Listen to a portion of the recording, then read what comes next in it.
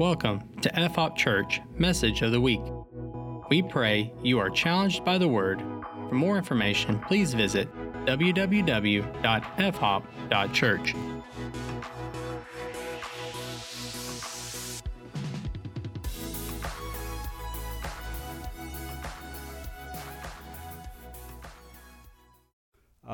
We need to go ahead and jump into this. I'm not here today as a guest speaker. I'm here as an apostolic covering over this house and ministry. And therefore, I'm going to take my liberty and follow the leading of the Holy Spirit. And now what this means for you is, technically I'm not here to preach. Technically I'm here to tell stories, which is great because that's what old men do best. But I'm here to tell stories to remind you who you are. And now don't get me wrong, I love what you do. And what you guys are doing in discipleship is the best thing I've seen. Nobody is doing that like you're doing it, and I thank God for it. And we've talked about this. If we'd have had that piece with the revival, this would have been like the greatest church that ever existed, other than maybe Antioch. Not Berryville, Antioch, but the other Antioch, as they call it there. And you need to keep doing that and do it even more. Discipleship and revival are not mutually exclusive. Amen? And so your intentionality on that is amazing. But I'm here to remind you of another aspect of who you are. Because you see, this church did not birth a revival. A revival birthed this church. Even though it was almost 4 years old when the revival hit, still what it became because of that move of God. And this church would not be here today. And your leaders maybe wouldn't even be walking with God today if it weren't for that. You are forerunners. And that needs to begin to be emphasized a bit again. Now, I have no problem with, we shorten everything. I'm actually the one that initially started calling it FHOP because I didn't want people to call it FOP. Hello. So I got in early and said, no, short as FHOP. And I get it. Don't stop calling it. But remember that it's forerunner. And it's interesting that all the other churches in Kogaf all call you forerunner. None of them call you FHOP. Why? Because they know who you are and what you stand for. And we didn't become forerunners when we changed our name to that in 2006. What we did when we changed our name to Forerunner was acknowledge something that had been going on for a long time. All right? We weren't echoes and we weren't waiting for somebody else to plow ahead. We were going to plow ahead. And that's why I told my son several years ago, you can't be afraid to just burn the whole thing down. Whoops. I guess that wasn't God. Although I could fix anything those teenagers prophesied, you and I can make some mistakes we can't fix. So it's a little different. But that's what I'm here for today. So we're going to be here for a while. As Drew said, if you feel free to go, listen. In 40 years of pastoring, I've never made it an issue with anybody that ever had to get up and leave before we were done. I had a couple evangelists that did, and they both got their behinds paddled in the office after the service for doing it, because people around here get up early and work and all that stuff that we like for them to do. And I said, no, you're not going to chew out people because they have to get up and leave. Preach the word. Amen? And so that's the same. If you've got to go, God bless you. And I prayed yesterday, I pray you don't miss a thing. I pray God encounters you in your car, in your home, if you're hungry for God, just because you have to leave before we're done today, I pray that God gives you everything that you're hungry for anyway. And I believe He will. And so, anyway, the day the world changed. Saturday, August 3rd, 1996, at about 6:50 p.m. 25 years ago, God rent the heavens and came into this room. His manifest presence would be here to a greater or lesser degree for the next 10 years. Now, revival at that time was beginning to stir in America, and I'd heard about it, and I wanted it, but I wanted it on my terms. Like you. Because that's who we are. We want it, but we want it on our terms. And my terms was, I was kind of a word of faith guy. So, I want word. I want really peppy worship, but I don't want it to get out of control. And I want much spontaneous. And I don't think everybody had ever been on the carpet here. Carpet time meant you had church cleaning duty this week. All right? That was what that term meant. And we wanted God, but we wanted Him to behave Himself. Hello. And I didn't want any weird stuff. Everyone say weird stuff. And I'd actually said when John and Ruby and my wife and I and our kids started the church, I actually said to John in January of 93 when we started, I said, I remember we were walking in the yard and I said, I just want a nice, safe, family-oriented church and no weird stuff. Isn't that what I said? That was my vision. All right? I would love to say, I came here to see this. And now, earlier we had wanted weird stuff, but we were over that. And so I heard about revival, and some of the stuff was going on. I was coming out of the post office in Green Forest, and a brother from Harrison saw me and started telling me, we didn't have the internet then. Well, we had dial-up, but that doesn't count. And, it was email, basically. And we didn't have that, and our cell phones were like this big, and, and you had to pay to use them. And so basically, if you lived in Carroll County, Arkansas, you're pretty much cut off from the world. And we didn't have TV at our house, I thought. And I'll leave that for my wife to tell. And so we hadn't watched TV in years. So if God was doing something somewhere, I didn't know about it. All right? And so somebody began to tell me about revival that was moving somewhere and described some of the stuff that was going on. And when I turned and walked away from him, I said on my way to my car, that's not going to happen in my church. And the minute I said it, it was like I got kicked right in the chest. And the Holy Spirit spoke to me and said, whose church? And I literally stopped in the parking lot, the post office, and went, it's your church. And he said, that's right. And let me tell you something. I'm going to send revival to my church, and if you get in my way, I will remove you. And so I understood that. And we were just talking about this the other day because pastors, we tend to use the terminology my church. It's not anything Drew and I ever talked about, but we talked about the other day. I said, if you notice, I never use the term my church, my people, since then. But I never talked about it because when that happened, he was junior high. Hey, Drew, guess what? I'm not going to say.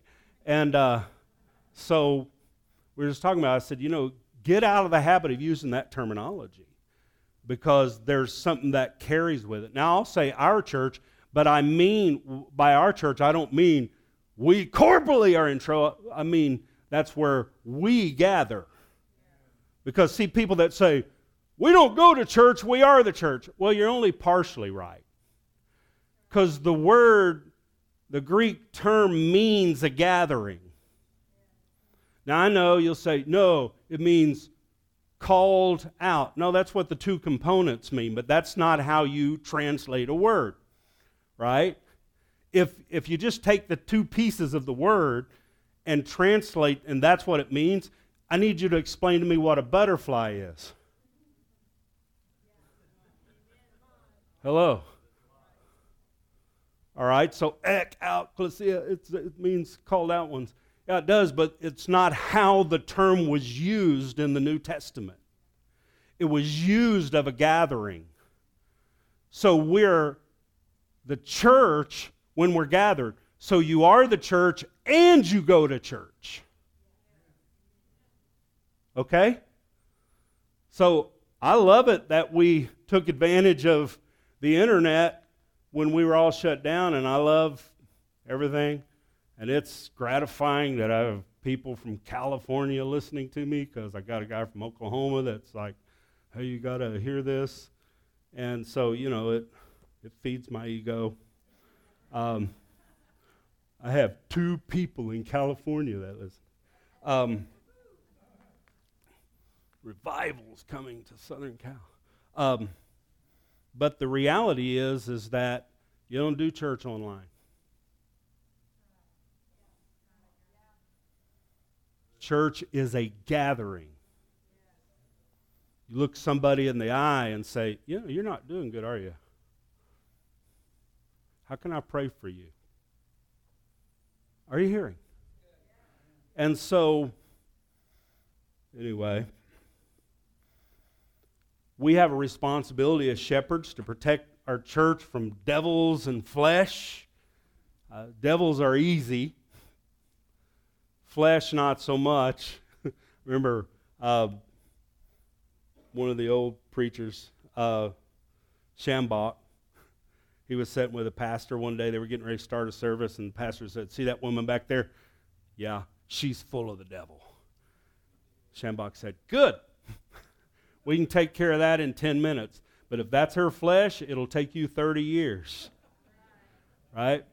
So we have to, but our problem is sometimes we try to protect our churches from God. All right? And that's what I was going to do. Have a nice church and protect. Let me tell you why the Holy Spirit came down here in 1996 in power and moved us into this season of revival, the likes of which has not been seen in this region before or since. It's because we fasted and prayed. Yeah, we did a little. Other people did a lot more. Come on. There's like 5 or 6 of us gathering 1 or 2 days a week praying, saying, God, send revival. But not so much. We've begged him a lot more than that since then. But let me tell you why he came. Because I had faith in God. Now let me tell you what I didn't just say. I didn't just say, I had faith. God came because of my faith. No, I had faith in God. In other words, I was willing to say, God, do what you want. And I'll stay out of the way. I'll stay out of your way. As a matter of fact, the pastors, we actually went in a room. Y'all didn't know this. Some of you that were here at the time. We actually went in a room and submitted our resignations to each other. You didn't know it, but you didn't have a pastor at all that whole time. Jackie's going, I knew. I just knew it. Yeah,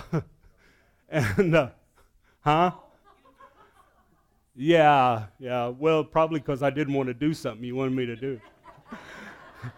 I resigned.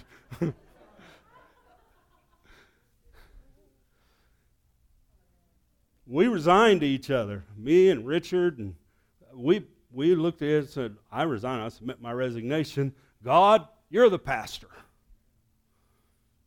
And we tried to live up to that. And Craig and I, in the early days of the revival, we would do our pre-service prayer in the nursery because we wanted to remind ourselves, us God, right? We're the men of God that are leading this revival. No, we're in the nursery. Saying, God, I don't know why you're doing what you're doing. Boy, could you just do it one more time? One more time. Bob Bartlett says, you have to stop asking God to bless what you're doing and start doing what God is blessing. We were determined to do that. Now, again, I came here to tell stories, not to preach. I'm not going to give my customary 50 or 60 verses and try to exegete them and fit it all into an hour. I wrote a sermon in seminary last year, and my professor said, "This was really good, but I think you didn't catch the part where I said I just wanted one sermon." I said, "Well, it is one." He said, "I think you would have trouble preaching that all in one setting." I went, "Mm-hmm."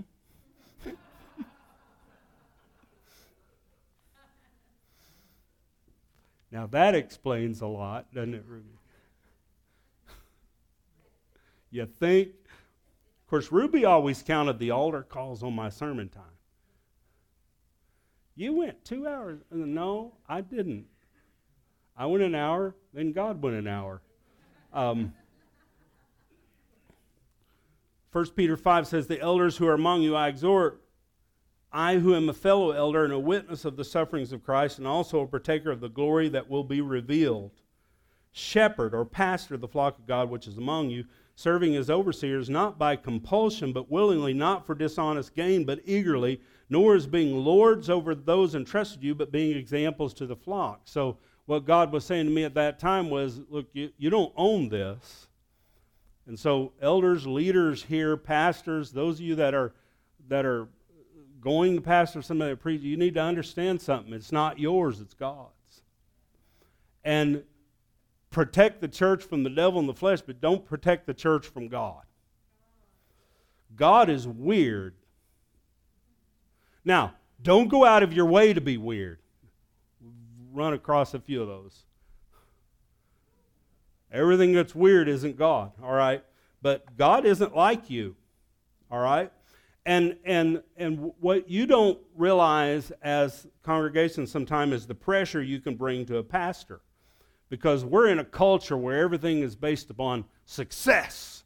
We need to have success. We need to grow. We need more people. And so we kind of leave this impression, look, Pastor, I'll bring my friends, but make sure nothing happens in the service that'll weird them out. Right? And you actually pray on the way to church, please don't let her do that today.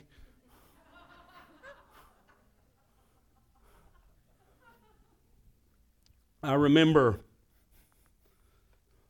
it was a revival hit in August, and Ben got saved the first weekend. I mean, I called him Wednesday. I said, today's the 25th anniversary of your baptism. He said, how do you know this stuff? I said, well, because yesterday's the 25th anniversary of the revival. And he got saved the next day, baptized that night. Esther came to the baptism. The Lord started moving in her life. So things are great until December, and then Billy comes home on break, and it's a December service. He's sitting right over there, and, you know, Billy has kind of a serious look about him, right? And I didn't know him, and he's sitting over there first service, and this guy gets up leading the testimony service and starts testifying about hooking his toe up to a charger at the chicken coop. Remember? And I'm sitting up here because we sat on the platform then so we could protect the church from devils and flesh. And I'm looking back at Billy and I'm thinking, well, we just lost that family. When he gets out of here tonight, he's going to say, Esther, what were you thinking? You're not taking my... But came back for 25 years and counting. I won't tell you what Chris said to the guy, Gabe. I'll tell you after church. But don't let him do that. Don't let him that. So you get an entire church operating in fear of man rather than the fear of God. Are you hearing? And I'm not just talking to you. This would be any church in this town. We're more oriented toward the fear of man than the fear of God. And Proverbs 29:25 says, the fear of man brings a snare, but whoever trusts in the Lord will be safe. Peter said it this way, we ought to obey God rather than man. The psalmist said, in God I put my trust, I will not be afraid. What can man do to me? So leaders of Forerunner, House of Prayer, what does the fear of man look like? How do I know if I have the fear of man? Well, if you have a need for approval or a fear of disapproval, a need for acceptance, peer pressure affects you, need for honor, need for recognition, fear of criticism, fear of humiliation. And I was putting that stuff down going, Lord, I don't really like this list. Hello. Because it always tries to creep back into our lives. And then the results of the fear of man is we second guess our decisions. We become timid when we should be bold. We judge our self-worth by other people. We're indecisive, unstable. But mostly we become disobedient to God. Because you will obey the one you fear. And if it's man you fear rather than God, you will obey man. I have a few young pastors that I'm in relationship with, and sometimes we'll talk on a Saturday, and I'll ask them two questions. Number one, is what you are going to preach tomorrow, will it require any faith to preach it? And secondly, what you're going to preach tomorrow, if Jesus had preached it, would he have been crucified? Because most of what's getting preached around this town and this county this morning, if Jesus had just preached that, he would have never been crucified.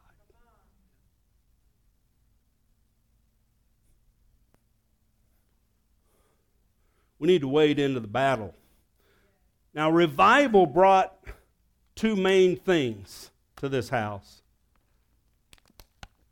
The fear of God and an extreme sense of urgency.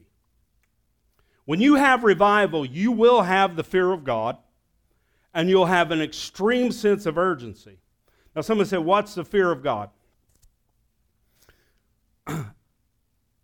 I'm afraid of heights.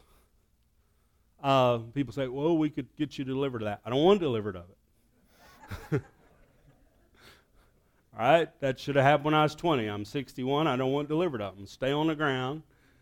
For some reason, I'm not afraid of airplanes, though. It's like I think the airplane's going to protect me if we go down. But I'm afraid of heights. And all my life I'd heard about how awesome the Grand Canyon was. So we were on our way on a mission trip to Mexico, and all the kids were asleep, and the leaders, we decided we're going to go out of our way and take them to the Grand Canyon. So we took them to the Grand Canyon, and let me tell you, the descriptions didn't do it justice. The pictures don't do it justice. I mean, they're all great, but when you stand there and look out over that, come on, and if you're afraid of heights, the awesomeness of that moment is, ain't nobody need to be goofing around right now. So you're grabbing kids by the thing. No, don't get that guy. No, come back. Pull back. And I remember standing there thinking, this is like the fear of God. We can talk about it. I can give you a definition. I can give you some scriptures about what the fear of God, it's the beginning of wisdom. It's the beginning of knowledge. It's, the fear of God is, but you don't know the fear of God until you encounter it. Hello. We can define it, but we can't. The fear of God is a real thing that we come into and go, oh, I don't need to be goofing around. Hello. And so that's the fear of God. And it's the primary problem in the Church of America. We have this BFF Jesus that we can go with, break up with, be mad at. And it's just, listen, if we're not careful, we're idolaters. See, people were not idolaters because they built graven images. They built graven images because they were already idolaters in their heart. They imagined that God was like something, and then they built that. And that's what we do. We don't actually go out and build the statue, but we build it in our mind, and we have a picture in our mind of what God is like. And it doesn't represent the biblical God. See, Job said, I've heard of you by the hearing of the ear, but now my eye sees you, and I abhor myself. I repent in dust and ashes. And when you encounter the biblical God for real, you're all done with the game. Because this is God we're talking about. The fear of God is the cure for the fear of man. A man who is intimate with God is not intimidated by men. See, if we displease God, does it matter whom we please? And if we please God, does it matter whom we displease? See, if you fear God, you do not fear man. And if you fear man, you do not fear God. And that's why Isaiah 11:2, Isaiah said, on the Messiah, which we know is Jesus, the Son of God, on him will rest, among other things, the spirit of the fear of the Lord. Now, if God manifested in the flesh needed the spirit of the fear of the Lord to rest on him, you better believe you need it to rest on you. And I pray for it daily. It's one of the first things in the morning. Father, let the spirit of the fear of the Lord rest on me. Unite my heart to fear your name. Make me delight in the fear of the Lord. That's the way we start. See, people worry about revival manifestations. Oh, I was going to tell you, I didn't come here to preach. I came here to tell stories. But then I realized preaching's not what I do. It's actually who I am. So it kind of always turns into that.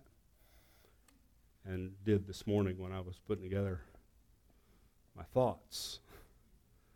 People worry about revival manifestations. By that I mean manifestations in individual people. You know, the falling, the shaking, the stuff that happens to people. And they worry about those things. And then they say things like, well, the next revival is not going to look like the past revivals. And you got to wonder what they mean by that. Drew and I have talked about it, and he says that, but he doesn't mean it that way. He's not talking about what won't be there. He's talking about what will be there. And specifically what he means is we're going to have a move of God and do discipleship. All right? But a lot of people, when they make that comment, what they're saying is, we're going to have revival without the weird stuff. Hello. And I got a couple things to say. First of all, since every revival since the upper room until the last one looked pretty much alike, you're probably wrong about that. Probably is going to look pretty much like it.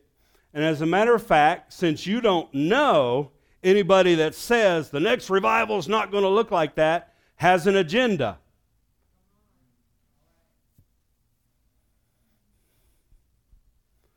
But I can talk about revival and tell stories without talking about any individual manifestations. Why? Because what revival was about here was the fear of the Lord and urgency. That was the thing. It wasn't somebody manifesting something.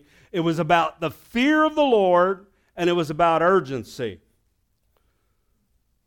Urgency means this, Forerunner House of Prayer. It means you're out of time. We're all out of time. This is what we realized in 1996. We're out of time. See, we had an agreement with the devil up until August of 96. We had a kind of a truce, kind of a covenant. We get this 50 by 55 room, and you get the city.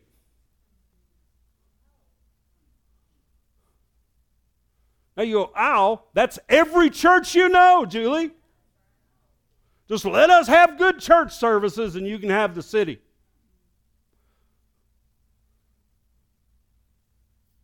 Every child that was molested last night, every meth addict out there right now trying to find something, every wife that was beaten over the weekend. You can have all that, but boy, we had a good service. Well, then the devil didn't keep his part of the bargain. He started trying to come in here, which he'll do. Brother Piker was preaching here once, and Brother Dick and I were sitting over there watching for devils and flesh. And Brother Piker said, "There's not a devil within 10 miles of this place." I leaned over to Brother Dick. I said, "He doesn't know this place like we do." They're here. They're just behaving right now. But listen, revival sets your teeth on edge. Because you don't know. You don't get the city. We repudiate our covenant. So God came in manifested power. We were in a prophetic service on that Saturday night. If you don't know what that is, it's when we fly in prophets from all over the country and say, "Sick 'em." And people would just pack this place out. And there was about 200 people here that night. So you can get 200 in here. We had 277 teenagers here one night. Now, granted, they'll get closer together than you will, but you can get them in here. You just can't do anything once they're in here. We had 200 people, so the front row was clear up right in here, and we're up here. Those side sections weren't there, but we're up here on the platform, and our prophetic meetings are the most orderly, systematic meetings we would do because we had a lot to do. We had like 3 days of them prophesying over everybody. So we had to move along. So we're going to have an hour worship service, which was short for us, and we're going to cut it off, and everything's systematic. And the reason that I'd know that it was about 6:50 was because we were fixing to cut it off. I had just looked at my watch, all right, because about a week before I had taken the clock down because somebody said you can't have a clock on the wall and have revival. So I took it down, but I still had a watch.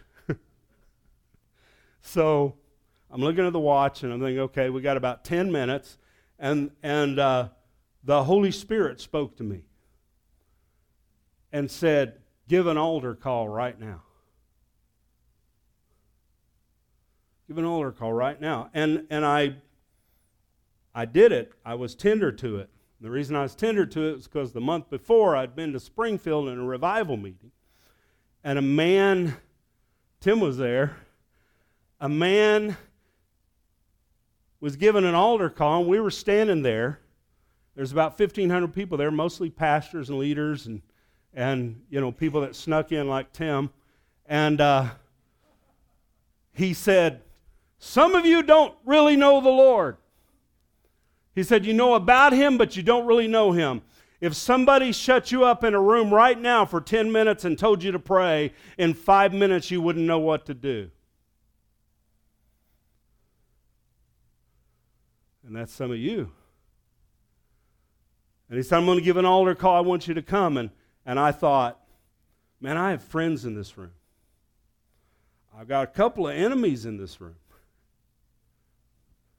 I got people in this room that would love, because it just sounded like a salvation altar call to me. I would love to run back to Carroll County and say, guess who was in the salvation altar call? Pastor David. And so I thought, man, I can't go down there now, but Lord, when I leave here, I'm going to my office at the church, and you and I are going to talk. And you know what the guy said next? Some of you are thinking, I can't come in this altar call, but when I leave here, I'm going to go to my office, and Lord, you and I are going to talk. Rats. He said, but it's not going to work, friend. He said, let me tell you why. Because when you get there, the Holy Spirit is going to say, oh, you want to talk now? What was the problem when you were at the service? Are you ashamed? And he said, friend, the opportunity of a lifetime must be seized during the lifetime of the opportunity. And I said, Lord, but my friend, and the Lord said, you told me you would do anything. I said, and I will. I said, I won't be a pastor by morning, but I'll be right with God. And if you have to choose between the two, Drew. And so he said, when the music starts, and we were on like the 5th row, it's a huge church. So when the music starts, and I'm thinking there's going to be like 3 of us losers go down there, you know. I'm not right with God. He said, when the music starts, you get out of your seat. The music started, and we ran to the front. I don't know how close you got. I was maybe from here to the platform as close as I could get. Over 1,000 probably of those 1,500 people were in the altars crying out. And this went on for hours. And I left there a different man. I don't have time to tell everything that went on that day, but I left there a different man. And so I feared God. And that's when I took the clock down, was after that. And in the week before that, we'd had manifestations of angels. I saw angels. Craig saw angels. I was wondering if it was an angel or not. And then this kid at camp meeting said, hey, the Holy Spirit told me to share something with you. I just saw an angel, and he described it. It was exactly what I was seeing. And we were seeing angels just literally swirling around the church, just poof, poof. And it was like, this is craziness. And so we have this prophetic meeting that weekend, and the Sunday night before, Drew and I went to Jack Ritchie's church in Tulsa to preach, and people were bringing drugs to the altar and putting them on the altar. There was this breakout, and people were putting drugs on the altar. And then somebody left a bag of marijuana. Don't leave me a bag of marijuana. All right?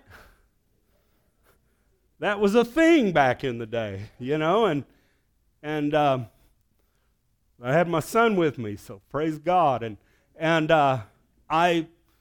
And so Jack tells me to get rid of it. Here, get rid of this. It's your church. How long you been pastoring this guy? He's been smoking dope the whole time. And now it's my problem. And so we went out of there, and it was like midnight, and there was this convenience store across the street that was closed. And so we drove over there by the gas pumps, and they have the trash cans, and I threw that bag of dope in the trash can. And I was proud, and I called my wife. I said, hey, I just threw away a bag of dope. And she said, I thought you did that like 15 years ago.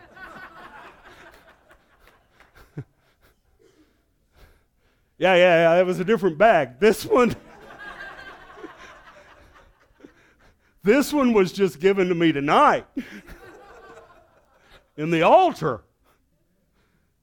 I didn't know what to do with it. Jack told me to get rid of it, so I threw it in the trash can at the convenience store. And she starts chewing me out. Why did you throw it there? Somebody could find that. You just made it somebody else's problem. I said, whoa, whoa, whoa, whoa. I haven't had to get rid of a bag of dope in 16 years. Cut me some slack. I'm out of practice. And this was all the week leading up to this breakout of God. So when God said, give an altar call, I immediately obeyed. Now there's 200 people in here. The place is full of chairs. And I said, if you want God, a lot of the chairs were folding chairs. The whole room became an altar area. Chairs were folded, pushed out of the way, pushed back. I don't know what you did with them, John, but they're shoom, shoom, shoom. And now everybody's standing there. And I kid you not, in less than 10 minutes, 100 people are on the ground. There's not room for that in here. They're pulling them out, and some of them were actually drug outside. I didn't see that, but I said, what are we going to, they said, oh, we're pulling them outside. So, I mean, our ushers weren't trained for that. And so we had people laying on the ground outside, but all that's cool, but you know what really happened? The fear of the Lord entered the room. Like we had never experienced. Went to about midnight. The next morning, Craig preached. He was here. And Craig will tell you, he didn't bring revival to this church. This church brought revival into his life. He had been in New Mexico pastoring for 5 years and had seen 3 people saved. He didn't even come here to preach a revival. He came here to teach on glory.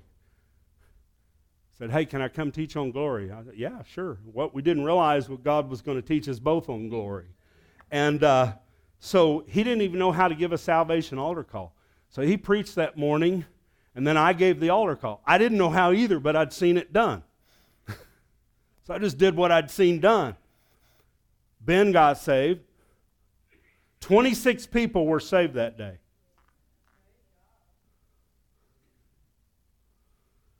Baptism that night. 400 people baptized in the next 9 months. Right here. And within that 9 months, I also went to Phoenix at the command of the Lord. Nobody cared. I'm like, okay, God's telling me to go to Phoenix. Okay, bye. We didn't care about, oh, we must have this man or that man or, no. And the Lord broke out 7 weeks of revival out there that began with a power encounter. Everybody say power encounter. So we start on a Sunday morning, February of 97, and we're worshiping, and this woman who was an usher in the church suddenly screams and starts running toward me and starts growling and barking like a dog. And I'm thinking, okay, got to do something about this sooner rather than later. And she came, and I'm standing up on the platform, and I jumped down from the platform and landed right in front of her. I said, stop! She just stopped and started snarling. I said, come out! Because, see, I needed a quick answer. Right? I didn't need an hour deliverance session at that moment. I needed a quick answer. Bam! She goes down. The devil comes out of her. The teenagers are sitting right there. It was funny because 4 weeks later, one of the teenagers who I'd been going out there for years, her mother said, how come you're not coming to the revival meetings? You love Brother David. And she said, well, she said, Brother David's changed. What do you mean? She said, did you see what he did to that woman with the devil? That's not normal, Mom. And in that service, a 4-year-old boy that had never spoken a word in his life, autistic, was healed and left the building carrying on conversations with anybody. The fear of the Lord fell on the house that night, and I hadn't preached against anything yet.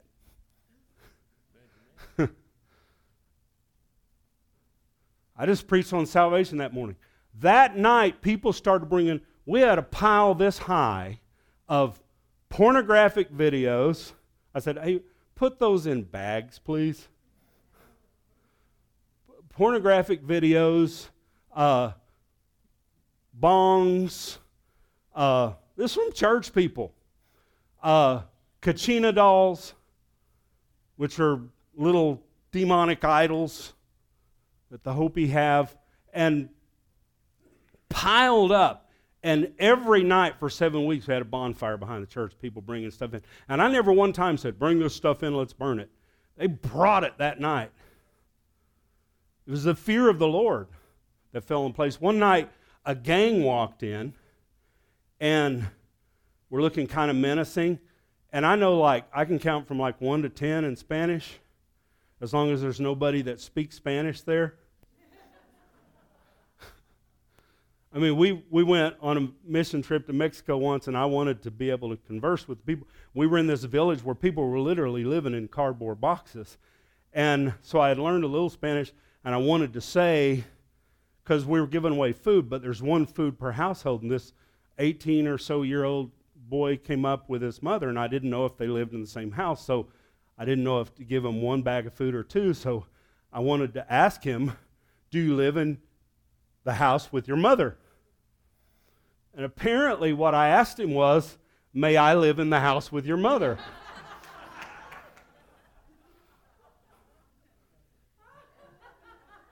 Which creates a whole different dynamic for the missions team. And so I don't know Spanish, but I pointed at them, started speaking in tongues, and I recognized it as Spanish. I knew I was speaking Spanish, I just didn't know what I was saying. I told the leader his name, why he was there, where he lived, what they had been up to that day, and why they had come to the service, and told them to bring their blades to the altar and repent. And they came running to the altar, threw their blades down, and got right with God. Somebody said, well, how come you didn't go for their guns? The Lord didn't say anything about guns. I didn't know the Lord said anything about blades. I never even thought about guns. I'm from Arkansas. If you're here and have a gun, we want you to have it. Right?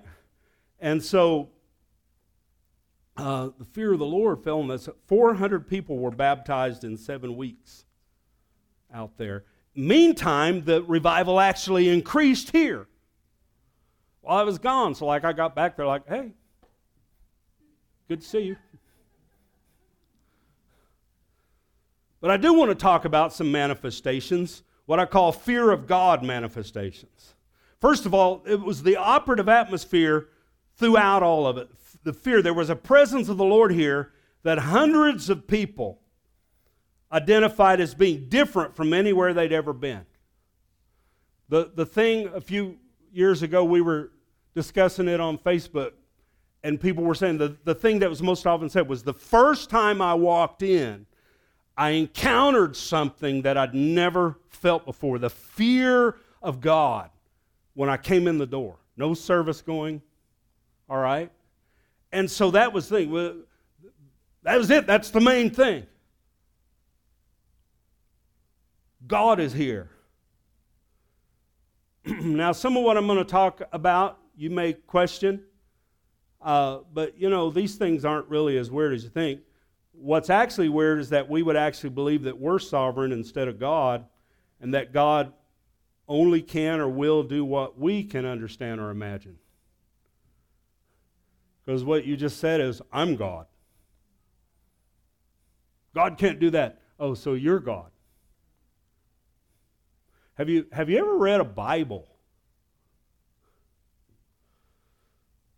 See, a man with an experience in God is never at the mercy of a man with an argument. Fear of God manifestations. 2 weeks into this, we were having a prayer meeting. We took a break from the revival to have a prayer meeting. We've been going every night. And so it was the end of the prayer meeting. We're standing over here in a circle praying, and I didn't see this, but several other people, the ones facing this way, saw it. I felt a drench come down over me. I felt like I was soaked. And I just started singing in the Spirit, and then one by one, everybody started singing in the Spirit. And what happened was literally, and this was all open, then this was like a barn in here. It was like that over there. It had heat but no air, and this is summer, and all this was open up the rafters, and literally, visibly, a river came down through the roof, came over it, came right on me, and then went around the circle until everybody was singing in the Holy Spirit. Now, I just thought this is like the most awesome encounter with God ever, but I didn't see what was going on. And I never saw it when it was going around the circle. I didn't see it. I just felt it. One day, it was about a month in, we didn't have this building yet. These two buildings were not, I want you to understand something. This building didn't have air. It didn't have really walls or ceilings and comfortable chairs. And it was not connected to that building. There were no bathrooms in this building. They were in that building. So that basically made that an outhouse. So if you wanted to go to the bathroom, you had to go outside, go next door, and go to the bathroom. And the building was full every single night. Americans. I don't care if there's no bathroom, no air, God is showing up. And so I was working in Branson, and I wanted to stop in at the church. It was around noon, and I walked up to the door to unlock the door, and so it was open there between the two buildings, and the air conditioner for that building was back there, and I thought I heard it running. And it made me mad, because I'm an accountant too, and I thought, if these people had to write the check for the electric bill, they'd turn the air conditioning off when they left the building. That's what I thought. Forgive me. And so I unlocked the door and I walked in, and I got about 3-4 steps in, and I realized that the sound I was hearing, was louder inside than it was outside. That I walked into this just low kind of roar, this in there. I looked up, and literally the rafters were trembling. And the spirit of the fear of the Lord came on me. I didn't turn around and walk out. I was afraid to turn my back. I went, "Dear Jesus, I'm so sorry. I shouldn't even be here. I'm a wicked man." And I just backed up to the door, went out, locked the door, boom, went to Branson. Now, my brother-in-law worked for me, and he was our youth pastor. So I get to work. He's at work, and he goes, "Hey, how you doing?" He looked like he was disturbed. I said, "I'm good." "Where you been?" I said, "Well, I went by the church." And, "Oh, you went by the church?" "Yep." "Everything all right at the church?" "Seemed to be." I mean, what are you going to say? Because some of you are saying, "Oh, no way, man. You got to understand, that's who I was." No way. And he goes, "Everything's fine there?" I said, "Yeah, everything's fine." And we're just standing there, we're looking at each other. Like, who's going to be the first one to risk an insane asylum and say, and finally he goes, "Did you hear that? Did you feel that?" I said, the roar, the trembling. He said, "Yeah." I said, "Yeah, totally." I said, "I just backed out." I said, "Jesus, I'm a wicked man." And I backed out. He said, I hit the ground and turned around and crawled out. And we actually discussed whether we should cancel church that night. Like, we've been asking God to come, but if he's going to come that much. So we decided to risk it. Hello. Fear of God. One night, again, it was in the summer, there's no air conditioning. We had a lot of plants then. I don't know why. I just liked plants. It looks good without them. But the wind of God came blowing across the platform, and literally the plant, it was blowing so hard the plants were doing this. And there's no air conditioning in here. What did you do? We got on our face for a while. When did you get up? When we didn't feel the wind anymore. So many times, Craig and I, we would be fighting over the mic, and not in the way that men usually do. Give me the mic. No, we were like, take it. No, I don't want it. Yeah, you take it. No, I ain't touching it. I'm not touching the mic. And literally one night I like pulled the pastor card on him. I said, no, you have to take it. I'm the pastor. I order you to take it. And so what did he do? He got down on his face, started crying out to God. And that was the thing. It was fear of the Lord. One night, Ken saw this. It was a few years later, the glory cloud rolled out of this wall here. You could see it. Many, many, many nights there was a river flowing through this altar area that you could literally walk into. Am I telling the truth? You would get up to a certain place and you would feel it as you'd walk into it. These are, yeah.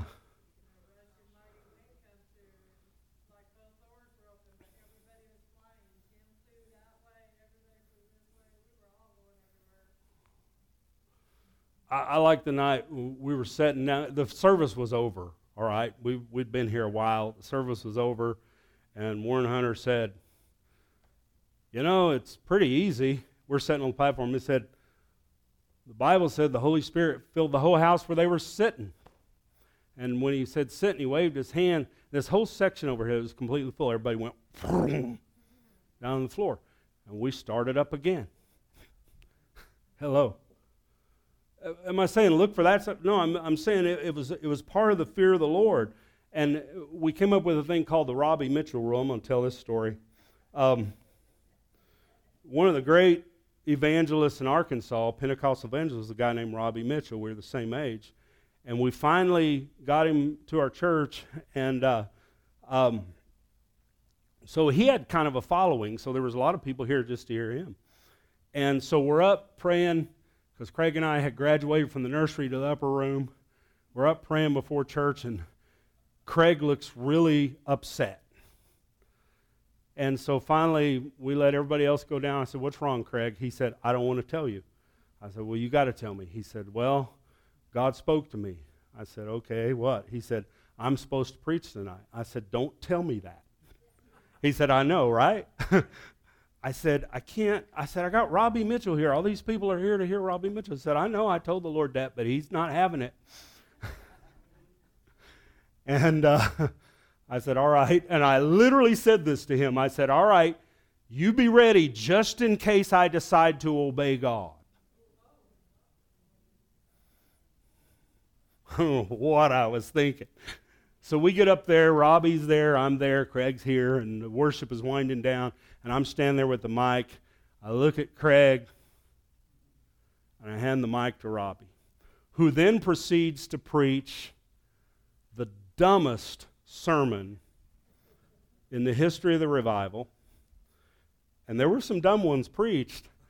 And the people are looking at me like David's men after Ziklag got burned, like, let's stone David. This is all his fault. He's the one handing him the mic. So we get through the service, and we're back there. The office was back there then, and Craig and I had been reading Frank Bartleman's book on Azusa Street. He's one of the intercessors. And after he left Azusa, he went around the country preaching, and this is his diary, and he would say things like, well, I was at Pittsburgh, and we were at such and such church, and the Holy Spirit couldn't move because the pastor was a stubborn man and would not yield to God. And so he memorialized these guys for all time. And so we're sitting back there, and I said to Craig, I said, I'm so sorry, man. He said, no, it's our idea. I might have done the same thing too. Might have. He wouldn't have. And I said, yeah, I know, but I said, I'm just wondering what Frank Bartleman would say right now. And Craig said, he would say, we couldn't have a move of the Holy Spirit at Green Forest tonight because Pastor Killingsworth was a stubborn man who would not listen to the Holy Spirit. Yeah, that's what he would say, isn't it? And but that was the environment we lived in. Salvations. There was a young man one night sitting right back there. The place was full. The chairs were a lot closer together, so you couldn't get out. You couldn't walk in front of somebody and get out. Craig's given an altar call. Convictions on him. I'm up here watching and praying, and literally this guy's wanting to get saved and he can't get out. And the people on either side of him got their eyes closed praying probably for him. But he can't get out. And he's looking this way and he's looking that way, and it's like a panic look on his face. And literally, guys, he finally gets up, climbs over the chairs, and runs to the altar to get saved. The power of the fear of God and conviction. One morning during the offering service, we were taking up the tithes. And I said, we're going to receive the tithes now. And if you're not saved, this would be a good time for you to take care of that. And 4 people came down and got saved during the offering. People were always getting saved in the communion line. We had communion every week. I'd say, if you're not saved, come anyway. We'll handle that. And they would come, they'd get to the first element and say, I need to give my life to God. Come on now. More than once, somebody would be driving by and the fear of the Lord would hit them. They'd turn around across the street, come in the first time this man come in weeping, heading straight at the front. I was in the middle of my sermon. I was thinking ushers would be nice right now because he's looking right at me and he's coming. He gets down. I notice he's crying. He says, I was driving by. The Spirit of God struck me. I have to get saved now. The sermon was over. Hello.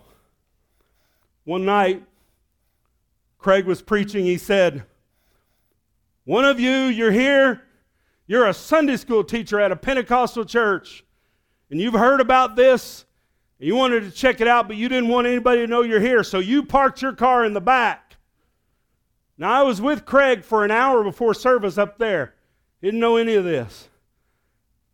He said, you need to get saved tonight.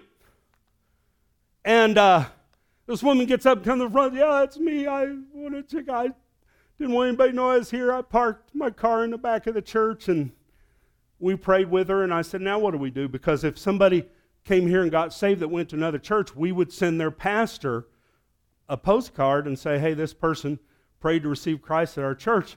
They go to your church. You might want to follow up.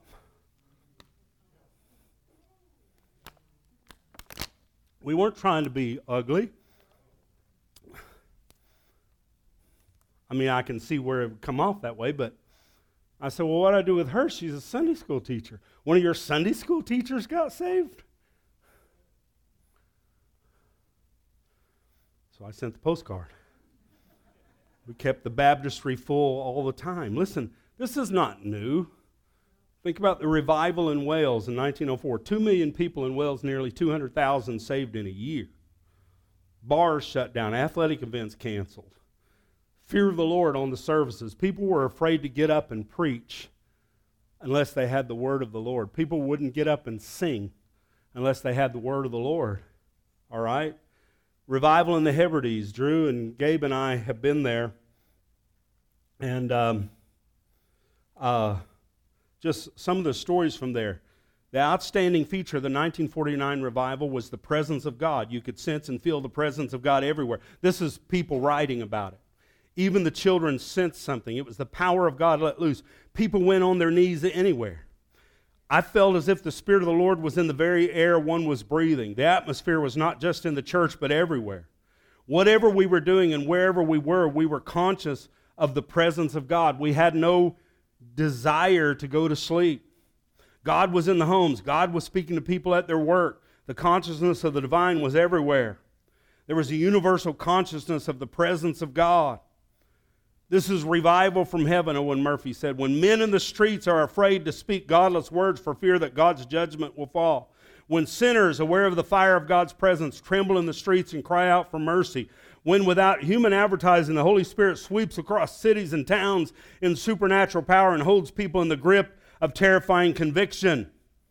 When every store becomes a pulpit, every heart an altar, and every home a sanctuary, and people walk carefully before God. Duncan Campbell, the great evangelist of that move, said, revival is the baptism in the Holy Spirit on a corporate scale. During that period of time, we talking to an old man in his 90s in Green Forest, a youth. We were out doing door-to-door ministry, and this man invited us in, and he told us about a revival that hit Green Forest in the 1920s. And he said, when you walk to town or be riding in your wagon to town, you could hear people out in the fields and the trees on the side of the roads crying out to God. This is not new. Why is revival often so extreme? Because it's a power encounter. Light is pushing back darkness. Ravenhill said it this way, revival is when God gets so sick and tired of being misrepresented, he shows himself.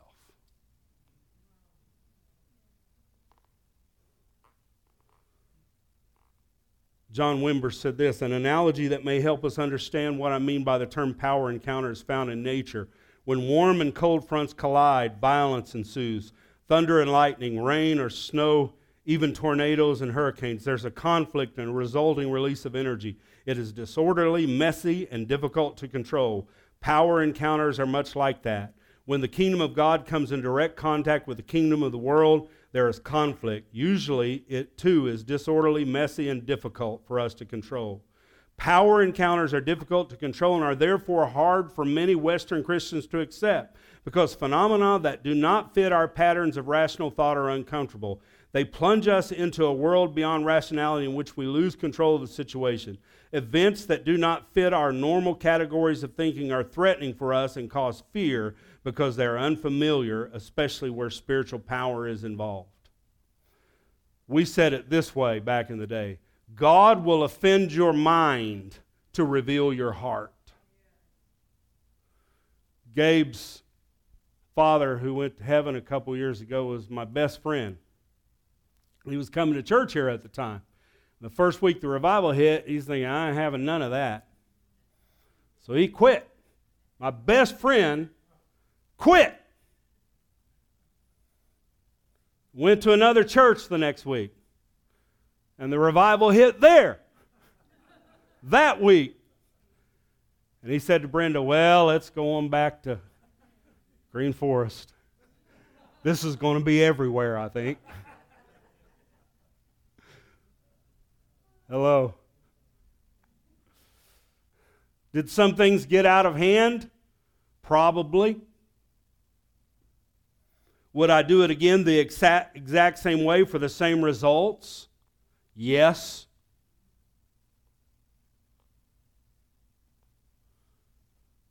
Now you can do it better, but I would do it all again for the same results. I need you to understand how all of this actually works.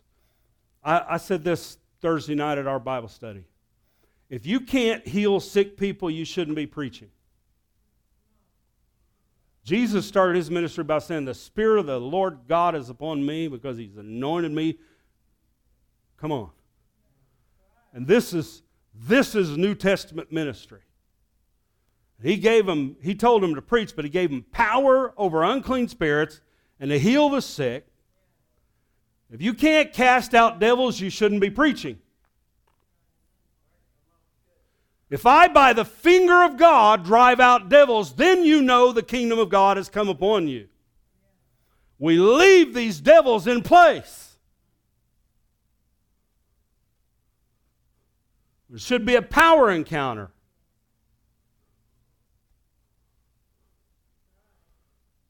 So I said Thursday, if you can't heal sick people, you shouldn't be preaching. If you can't cast out devils, you shouldn't be preaching. Hello, I remember the first time Drew cast out a devil. It was at the campground. First one I knew of anyway. He came and said, hey, there's a devil back there. I said, well, handle it. He looked at me and went, yes, sir. I mean, I'm in the middle of something here. Handle it. Because I wasn't going to let him be a preacher that couldn't cast out a devil.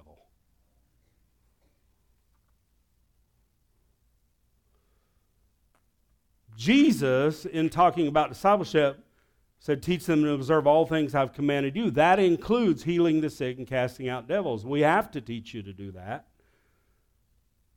Paul said the kingdom of God is not in word, but in power. He said to the Corinthians, I came in demonstration. And in his come, he could have blinded them with theology. But he said, I came in demonstration of the Holy Spirit and power. The Bible is not primarily a book to be explained, but rather a book to be believed and consequently obeyed. So the Son of God himself started his ministry with, the Spirit of the Lord is on me because he's anointed me to preach good news to the poor. He sent me to proclaim freedom for the captives, for the prisoners, and recovery of sight for the blind, to release the oppressed, to proclaim the year of the Lord's favor. And it's interesting, in Mark 1, when he was casting out a devil, and the people's response was, what new doctrine is this? He cast out a devil, and they said, what new doctrine is this? For he commands spirits with authority. So we think doctrine is a Bible study. He said, no, what new teaching, what new display is this? What manifestation, what doctrine, biblical doctrine drives out devils? Come on. When Paul struck Elymas the sorcerer with blindness, Sergius Paulus believed, the Bible said, when he saw what had been done, being astonished at the teaching of the Lord. And in Luke 7, when John the Baptist's disciples came to Jesus and said, are you the one that is to come, or do we look to another? He didn't make a rational argument for his ministry. He didn't start taking him through. He said, no, go back and tell him the blind see, the deaf hear, the crippled walk, and the gospel is preached. That's my answer. Well, how do you know you're of God? Because the blind see, the deaf hear, the crippled walk, the gospel is preached to the poor. With urgency. Everyone say urgency. Because see, when God sends revival, it's almost always followed by judgment. Either way, if the revival is received, you look down through history, every time there was a revival that was received and did a good work, it's followed by judgment. And certainly, every time it's rejected, it's followed by judgment. When God sends His Spirit, He's preparing you for something He's going to do in the earth that you're not going to be able to stand through without the presence of the Lord. But we like to deceive ourselves into thinking we have plenty of time. I thought of this quote yesterday. I'm almost done. Soren Kierkegaard said this, one of my favorite quotes. He said, all of us must make noise on New Year's Eve to drown out the macabre sound of grass growing over our graves. It was better when we had hourglasses. The clocks deceive us. But we had to invent them, for we needed the deception. For the rotating hands give us the illusion that time goes on forever. Meanwhile, we curse the hourglass, for indeed it is a constant reminder that time is running out.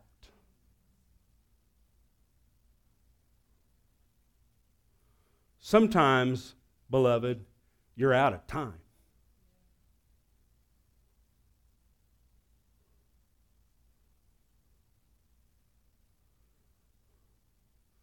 Some of you thinking, you've gone to 1 o'clock, you're out of time. I understand that, but you've been out of time for years, some of you. You're in sudden death over time, and it's just the mercy of God that you're not in hell right now.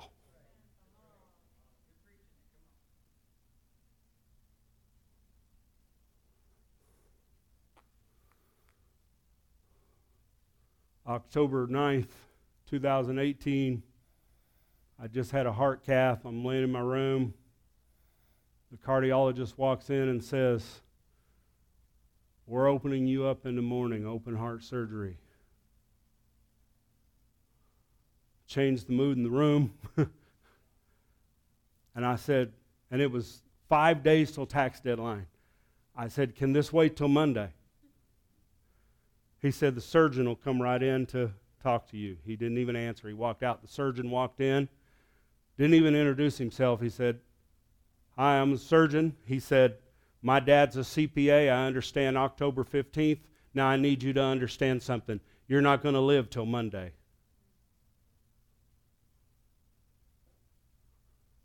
Oh, I'm out of time. Didn't know it. I think the problem is the Democrats or the Republicans are, you don't have till 2024. Well, just wait till 2024. We'll get control of this thing. And no, you don't have it. We had a problem long before November. Come on. We have to have the break-in of the Holy Spirit to come upon our nation. Beyond a little 50 by 55 room, but it's got to start somewhere. We, beloved, are out of time. You don't have time to slowly seek for this for the next 30 years. We're going to lose our nation. Not politically. God is going to stand up and crush it if we don't turn back to God. He said He would. The nation that forgets God shall be turned into hell. You do not have time to mull this over. It's another urgency that we understood in the days of revival. We're not going to trade a move of God to build a ministry. Because history will record that we lost a nation while we were building a church.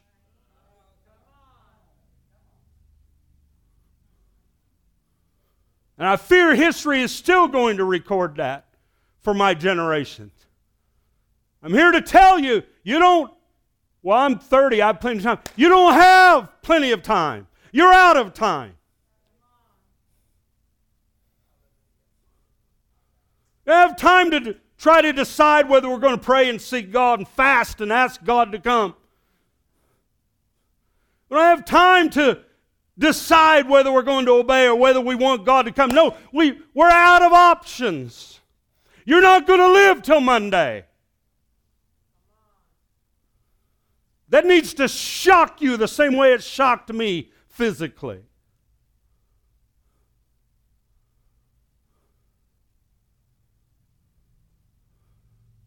Shocked me so much, I said, can I ask a question? Why we wait until in the morning? He said, because we got another one just like you that's going in right now.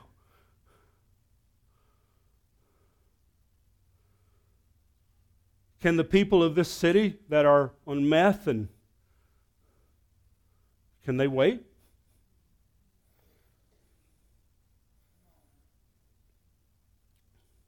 If you're here today and you don't know the Lord, I need you to understand something.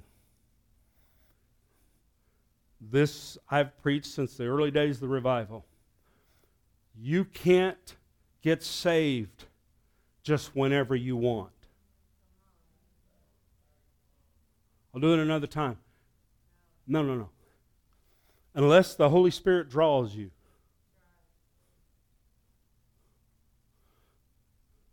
Unless the Holy Spirit authors faith in the heart and draws you. And when He does that and we reject it, there's no compulsion to ever do it again. He might, but He might not. You've got to understand. When God is speaking to you, the opportunity of a lifetime must be seized during the lifetime of the opportunity. I'm not saying that just because that was said to me that day. No, this is biblical. The Holy Spirit has to draw you to God. If you're here today and you don't know the Lord and the Holy Spirit is speaking to your heart, you don't have another day. Today is the day of salvation. And then He narrows it down even more. He says, now is the time.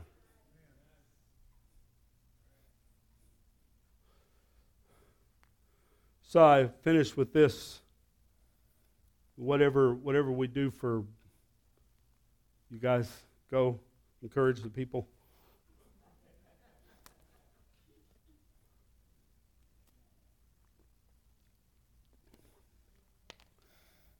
I seriously appreciate your response today so much.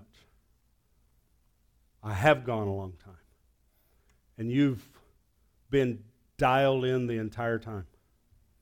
There's been no resistance. God is in this house.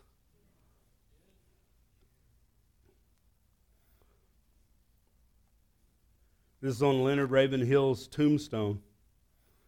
I guess because he couldn't accept the fact that once he died, he wouldn't get to preach anymore. It says, "Are the things you are living for worth Christ dying for?" Are the things you are living for worth Christ dying for? Some of you sat in revival for years, and somewhere along the line, you got off.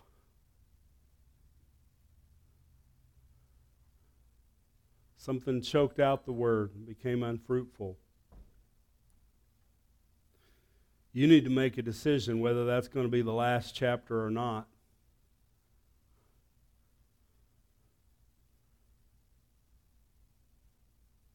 And don't think, well, I'm 30, I'm 40, I got time. No, you're out of time. If I know anything the Lord told me to come here to say today, it's that some of you are out of time. And that, yes, we as a church are out of time for our nation, but some of you particularly are out of time.